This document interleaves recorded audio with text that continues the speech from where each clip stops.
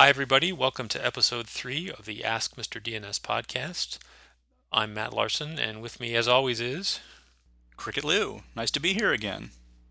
Should I say with me here, as always? I mean, should we make a pact that we'll never do an episode of the Ask Mr. DNS podcast with just one of us?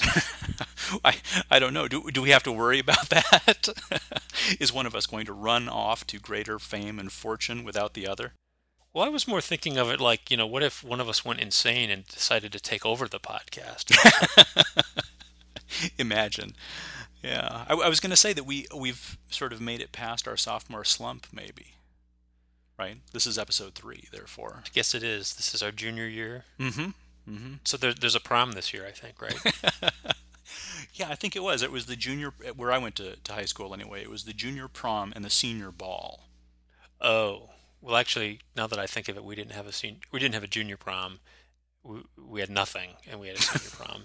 But this is like really fascinating to our tens of thousands of listeners. Yes, So, absolutely, absolutely. all right, well, so let's get right into DNS stuff. And I have to say that after our last episode 2, which was when we were not talking about handbells, we were talking about DNSSEC exclusively. And my colleague at VeriSign, Dave Blacka, ridiculed me Mm. for some of the statements I made. And I feel now that I have to set the record straight. We spent an entire lunch arguing about various aspects of that. So there were two things that I'd like to sort of elaborate on the record, as it were. All right. All right. So the first was we both wondered out loud: are there any iterative resolvers that set the DO bit but do not understand the new DNSSEC type codes that we got in the third iteration of the DNSSEC RFCs? Right. So the very latest DNSSEC RFCs 43, 34, and 35. And those type codes are DNS key and its brethren, right? RRSig, Right. NSEC, and DS is also part of that bunch, right? Right, and so there was the great type code roll, Mm-hmm. and so we wondered out loud, were there any resolvers that set DO that didn't understand the type code roll? Mm-hmm. And the answer is an emphatic yes. So Right.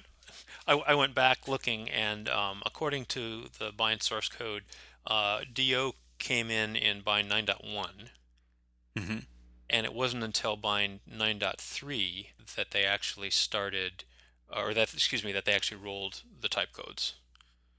So all of 9.1 and all of 9.2 would be setting DO and getting back types that they didn't understand. So this also begs the question of why the type code roll in the first place. Mm-hmm. And so I have some I remembered the reasoning on that, and here it is. The DS record is the problem.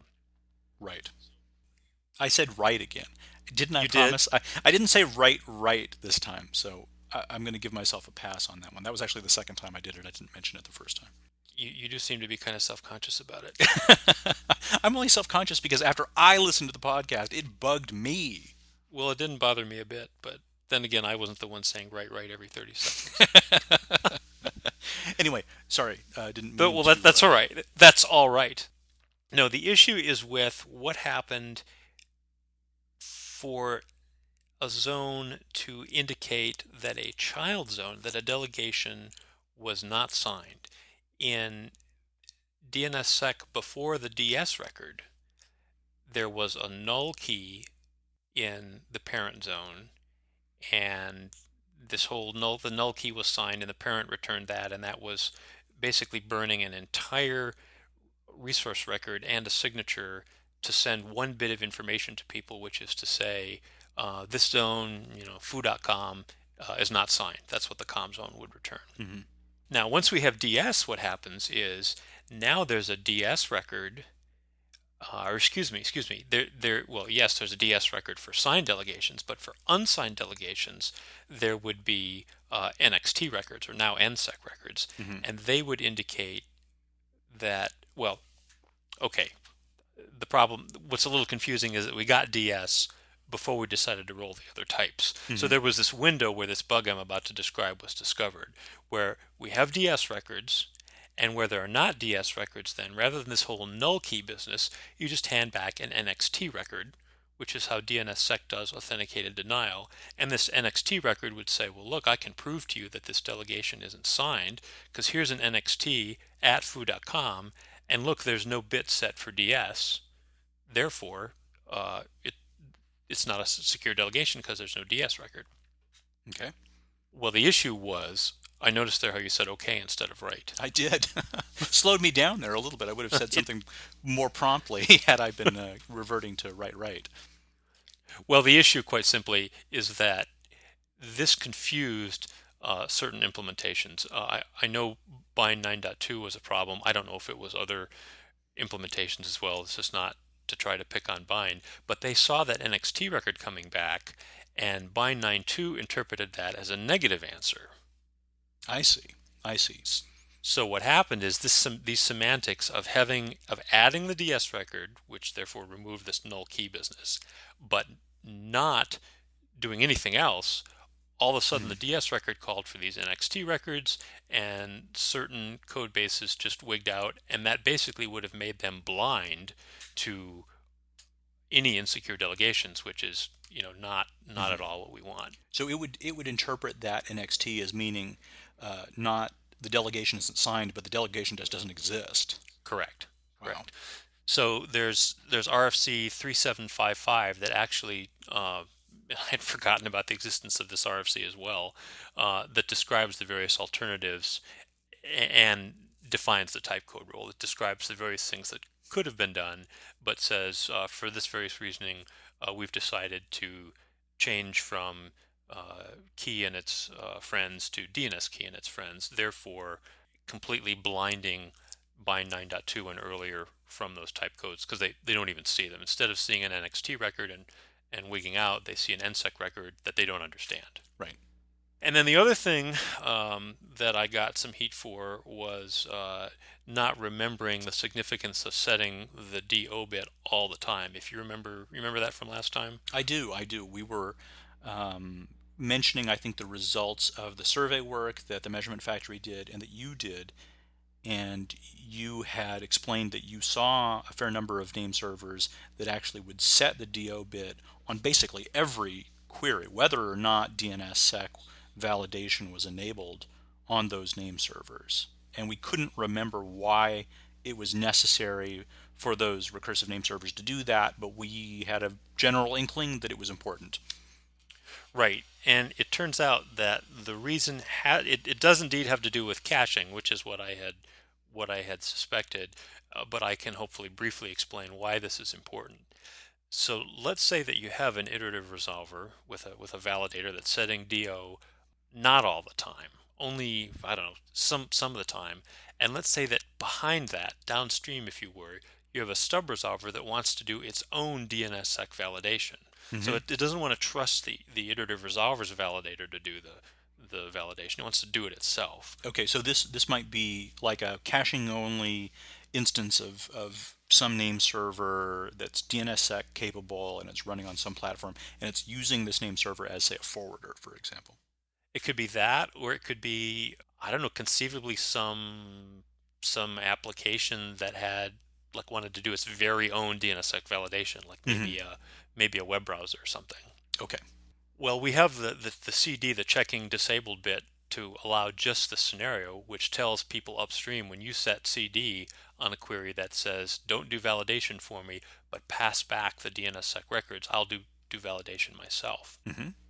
And the issue is, if your upstream is setting DO only some of the time, it will have data in its cache without the DNSSEC metadata. Ah, precisely. Yes. So it won't be able to trust that data. It won't be able to do any sort of validation for that data. It would actually have to have some way to ask that upstream name server to retrieve the same data, but with any DNSSEC supporting data accompanying it. Right, and we have no way of doing that. Right. Because as many times as it would ask, it would get the data back that did not result from a DO bit query. In other words, it would just it would hit the cache, Mm-hmm. and it would get the cache hit that doesn't include the DNSSEC metadata. And some of this stuff cannot be queried for directly. You could conceivably query for an RRSIG if you got back a record without its signature, but that's kind of unwieldy because then you get the RRSIGs for everything at that name, and I'm not even sure that that works. But you cannot query for NSEC records, so negative responses, you're out of luck. So You're toast. that's the reason you've got to set DO all the time so that people downstream can do validation. The alternative would be to have some really complicated caching structure where you remembered when and when you didn't set DO, and that seems to be too hard. So the easier thing is to just set DO all the time. Yep. I got it. There, I feel like I've redeemed myself. It's a weight off of your shoulders, I'm sure. It is. Now, what will Dave come up with tomorrow? I guess that remains to be seen in the second half of our show, right? What mistakes, what omissions will there be in the second half of the show? Yeah, clearly we're just going to have to get him on the show so that other people can find fault with what he says. Exactly, so that he can embarrass himself. That's right. The shoe will be on the other foot. Okay, so are we going to go to our listener questions now?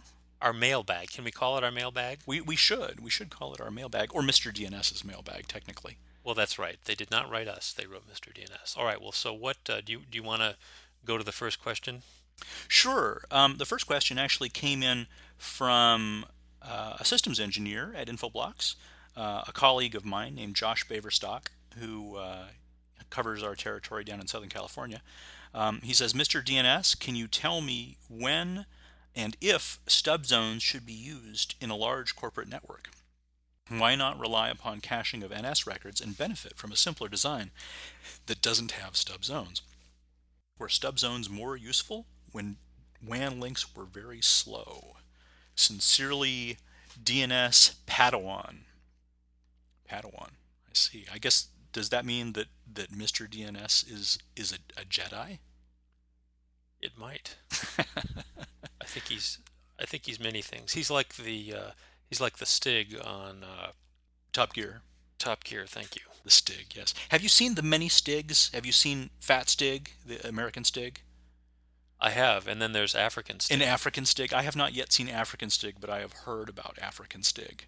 Oh, that episode's a hoot. You must watch that one. Yeah. The American one, the one where they're actually going from Florida to Louisiana, is pretty good too. Pretty outrageous. Yeah. When they stop at that gas station. Yeah. After they've repainted their vehicles. Yep. Anyway, we a little bit off topic yet again. Yeah. Well, so this question is, I think it's really about sort of, what are stub zones about and when should I use them? I think that's what it boils down to, right? Right. And now I've said right again. Well, forgive me. To go back, way back to, I think it was Bind 4.9 where stub zones were first introduced, right?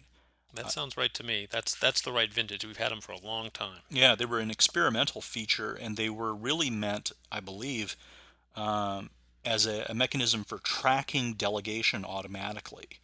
The idea was that if you had name servers that were authoritative for a parent zone, say foo.example, and you didn't want the administrators of some sub.foo.example to always have to tell you when they changed their set of authoritative name servers, you could take those parent zones name servers and you could make them stubs for sub.foo.example. And what they would do is every refresh interval, they would issue a query to a master name server that you designated and ask for the current list of NS records for sub.foo.example. And back then, they would actually promote those records into the foo.example zone to become the delegation for sub.foo.example. And so anytime the administrators of sub.foo.example added a new name server, presumably they would change the NS records, they'd add a new NS record for this new name server, and then the next time your parent zone's name server issued that query, it would learn about it and automatically update the delegation for sub.foo.example. But that never really worked that well, did it? Well, we never, I don't think I ever used it that way. And I remember if we go back to the HP.com days when you and I were working together, we had well over 100 subdomains of hp.com, and this would have been really handy because we were getting changes in delegation from those 100 plus administrators all the time that we had to stick into the hp.com zone as, france.hp.com added or deleted a name server, whatever. And had we been able to track them automatically, that would have been pretty slick. It would have been. The problem, I think, with stub zones, well, one of the problems I recall is that when that data changed, when you picked up, say, a new NS record for sub.foo.example, the parent zone name server would not increment the serial number. So if you configured this, say, just on the primary name server for foo.example, it would not bump the serial number for foo.example, and consequently, the slave name servers for foo.example would not learn about that new NS record for sub.foo.com. Oh, I did not know that. Or as Ed McMahon would have said. Yeah. Now, in my experience, what stub zones tend more to get used for is when you want to sort of slip into your name server's cache knowledge of a particular zone that you want it to know about and potentially short circuit, if you will, the normal resolution process. Yes, exactly. And we've used them that way in a lot of the designs that we did as part of Acme Byte and Wire. When we wanted to, again, like you say, short circuit normal iterative name resolution from the root name servers, we've said, okay, rather than going all the way to the roots, Mr. Recursive Name Server, you're going to go to this particular master name server, or maybe 2 or 3 master name servers, which you list by IP address. You're going to get the list of NS records from them, and you're going to use that as your starting point for resolution of domain names that end with this certain suffix. Right, and I remember that being handy when you had maybe a direct connection to a business partner. Yeah, in fact, I believe that it's something that we commonly used with, for example, financial services customers that had connections to Reuters. Do you remember that? Vaguely. Yeah, Reuters has a set of name servers that you need to use for resolution of, I don't remember what the domain name is exactly, but something that ends in Reuters.com. If you go out to the real Reuters.com name servers, they claim to know nothing about this stuff.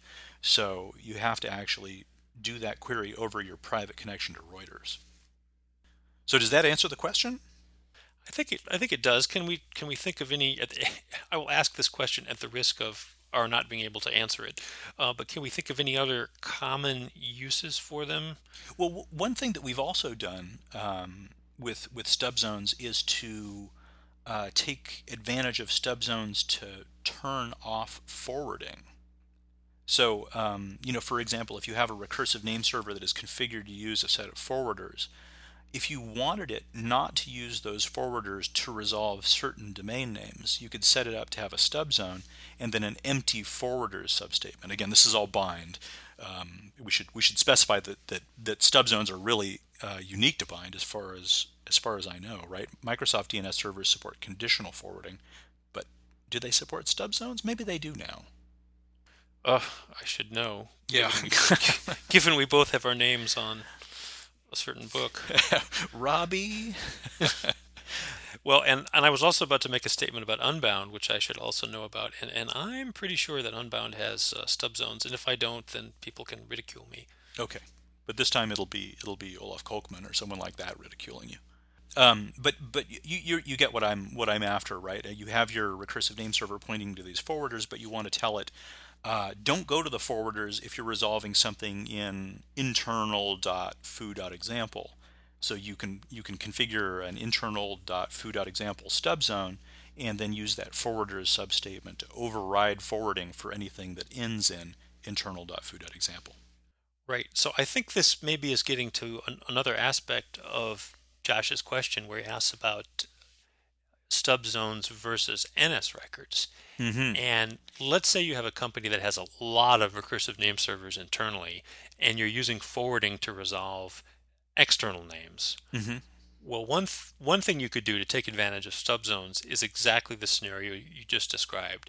You have only a few authoritative servers for, what are you using, foo.example? Foo.example. Yeah. So there's only, let's say, 2 authoritative servers for foo.example, and all the other recursive name servers have the configuration you described within this company. They forward to some server that can resolve externally, and then they have a stub for foo.example, and that causes them to load the NS records for foo.example, and now they can resolve anything in foo.example by starting with those two authoritative servers. But another option, instead of using stub zones, would be to just make all of those recursive name servers in the entire company authoritative for foo.example. Exactly. Although that might be a lot of authoritative name servers, and depending on the replication mechanism you're using, if you're using, for example, traditional AXFR zone transfers, that might be a lot of burden to place on a master name server. It could be. Yeah. Good. And it just doesn't seem as clean. No, it doesn't. All right, I think we've answered it. Okay, good. All right, well, the next question that we want to do is from one of my colleagues, Chris Gordon, who is at VeriSign in Virginia. Does it look as though, or does it sound as though we've had to beg all of our colleagues to submit questions to us? Well, it does, but they've just done it. It's been gratifying. It has been. So what did Chris ask us? He asks, what impact do you think DNS prefetching in web browsers will have or does have on both the load on servers at various levels, and he must mean various levels of the DNS hierarchy, Mm-hmm. and any trend analysis relating domain site popularity to number of DNS queries, relying on DNS queries. Oh, in other words, is it going to skew anybody's metrics? Mm-hmm. And then he says DNS prefetching is done, he believes, by Google's Chrome browser, and that we definitely know that to be true. Yes. And the Firefox plugin FasterFox, which I hadn't heard of. Neither have I. Maybe I have to go out and get it though. Prefetching is a really interesting mechanism. Basically, the way I understand prefetching works, if you're actually typing in a URL or just a domain name into the URL field or location field of your browser, like your Chrome browser, prefetching says anytime you've typed something that ends in what it knows is a real top-level domain name, it'll issue a query. So, for example, if what you're typing is www.company.com, you type your www, there's no top-level domain called w or www or www, so it doesn't do a lookup there. And then you type dot, and then you type co, and it says, aha, www.co. There is a top-level co domain name, which actually belongs to Colombia, the country, and it'll send a query out for www.co. And presumably there is no www.co. So then you'll continue typing. Remember, again, you're trying to get to www.company.com, and you type an M, and that's www.com. So presumably it would look that up as well. And I would imagine there might be a www.com. Some lucky person has it. Who knows what they're doing with it? Yeah, exactly. They thought they'd cornered the market on web something or other. Yes, exactly. So if you continue, then of course you'd be able to type out the rest of company without matching any real top-level zones. And then when you get to the second dot and type CO again, the CO in the com in the last label, it would again now send a query to www or for www.company.co to some name servers in Colombia, presumably, and then finally you would actually get to www.company.com, which was the domain name that you had intended in the first place. So it would actually end up doing several name resolutions, in this case I guess 3 different name resolutions, before getting to the domain name that you actually intended in the first place. And all for naught, we might add. Yeah, and moreover, I'm not exactly sure how the prefetching algorithms work, but there is the opportunity for some hijacking here, right? You could imagine, for example, some of these Colombians irritated by the fact that these Norte Americanos are overwhelming their name servers. There's no reason that www.co couldn't match an address and couldn't actually take you somewhere. Well, or what about www.google.co?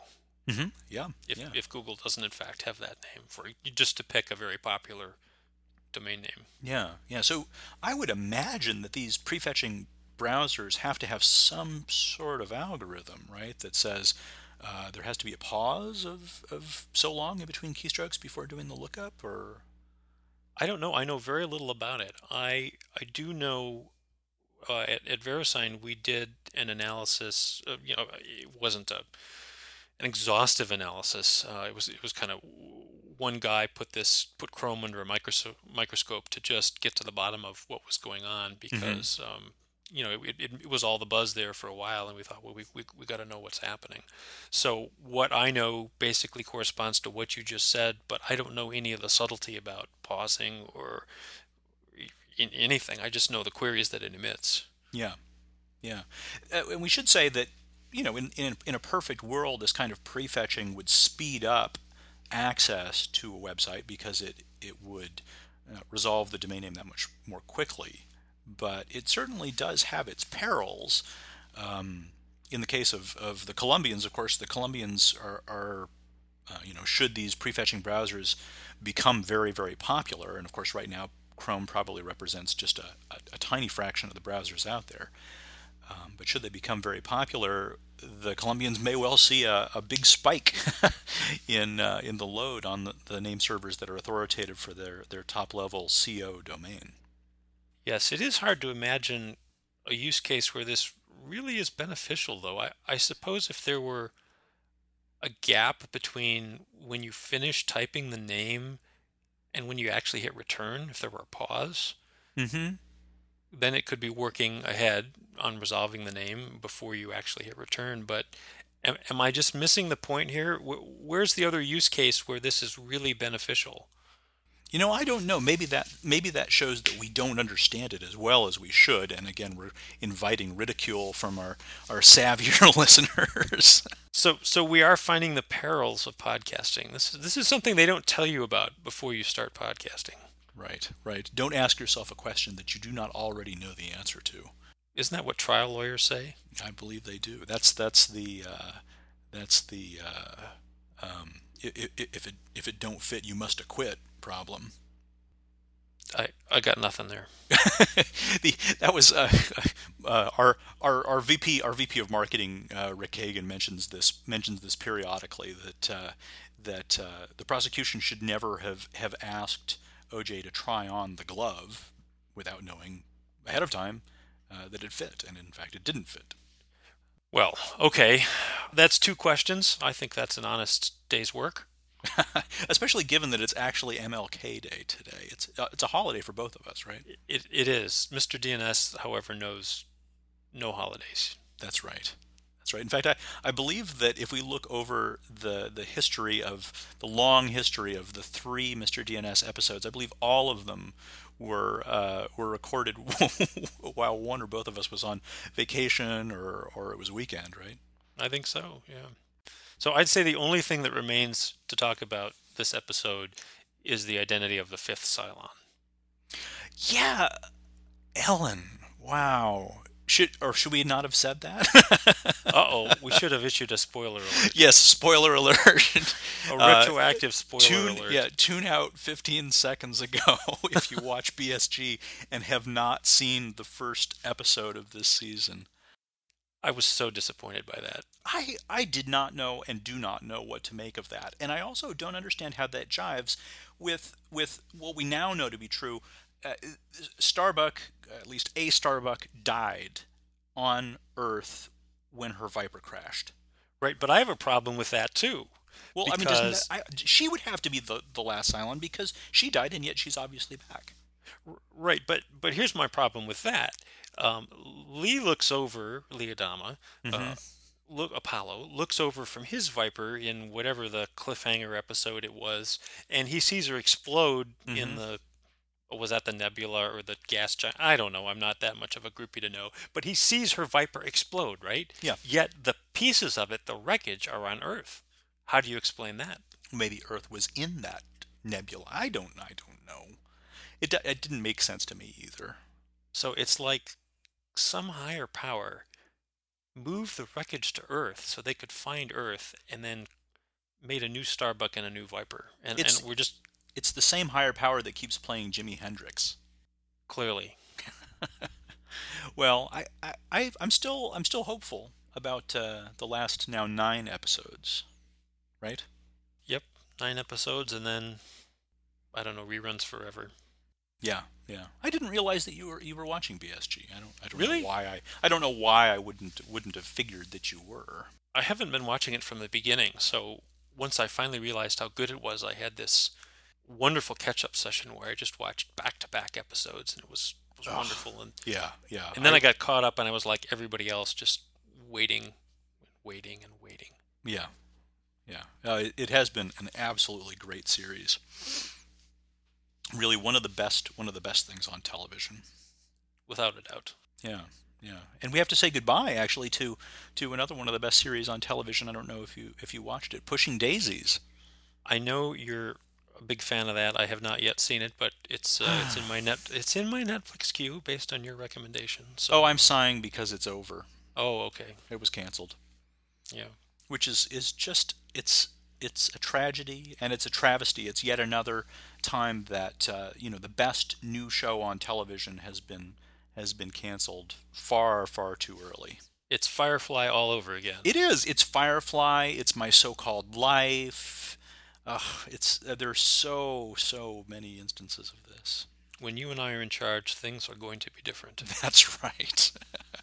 All right. Well, on that note, I think we should probably wind it up. But we should solicit your questions to our email alias, which is mrdns at ask-mrdns.com. We'd love to hear from you.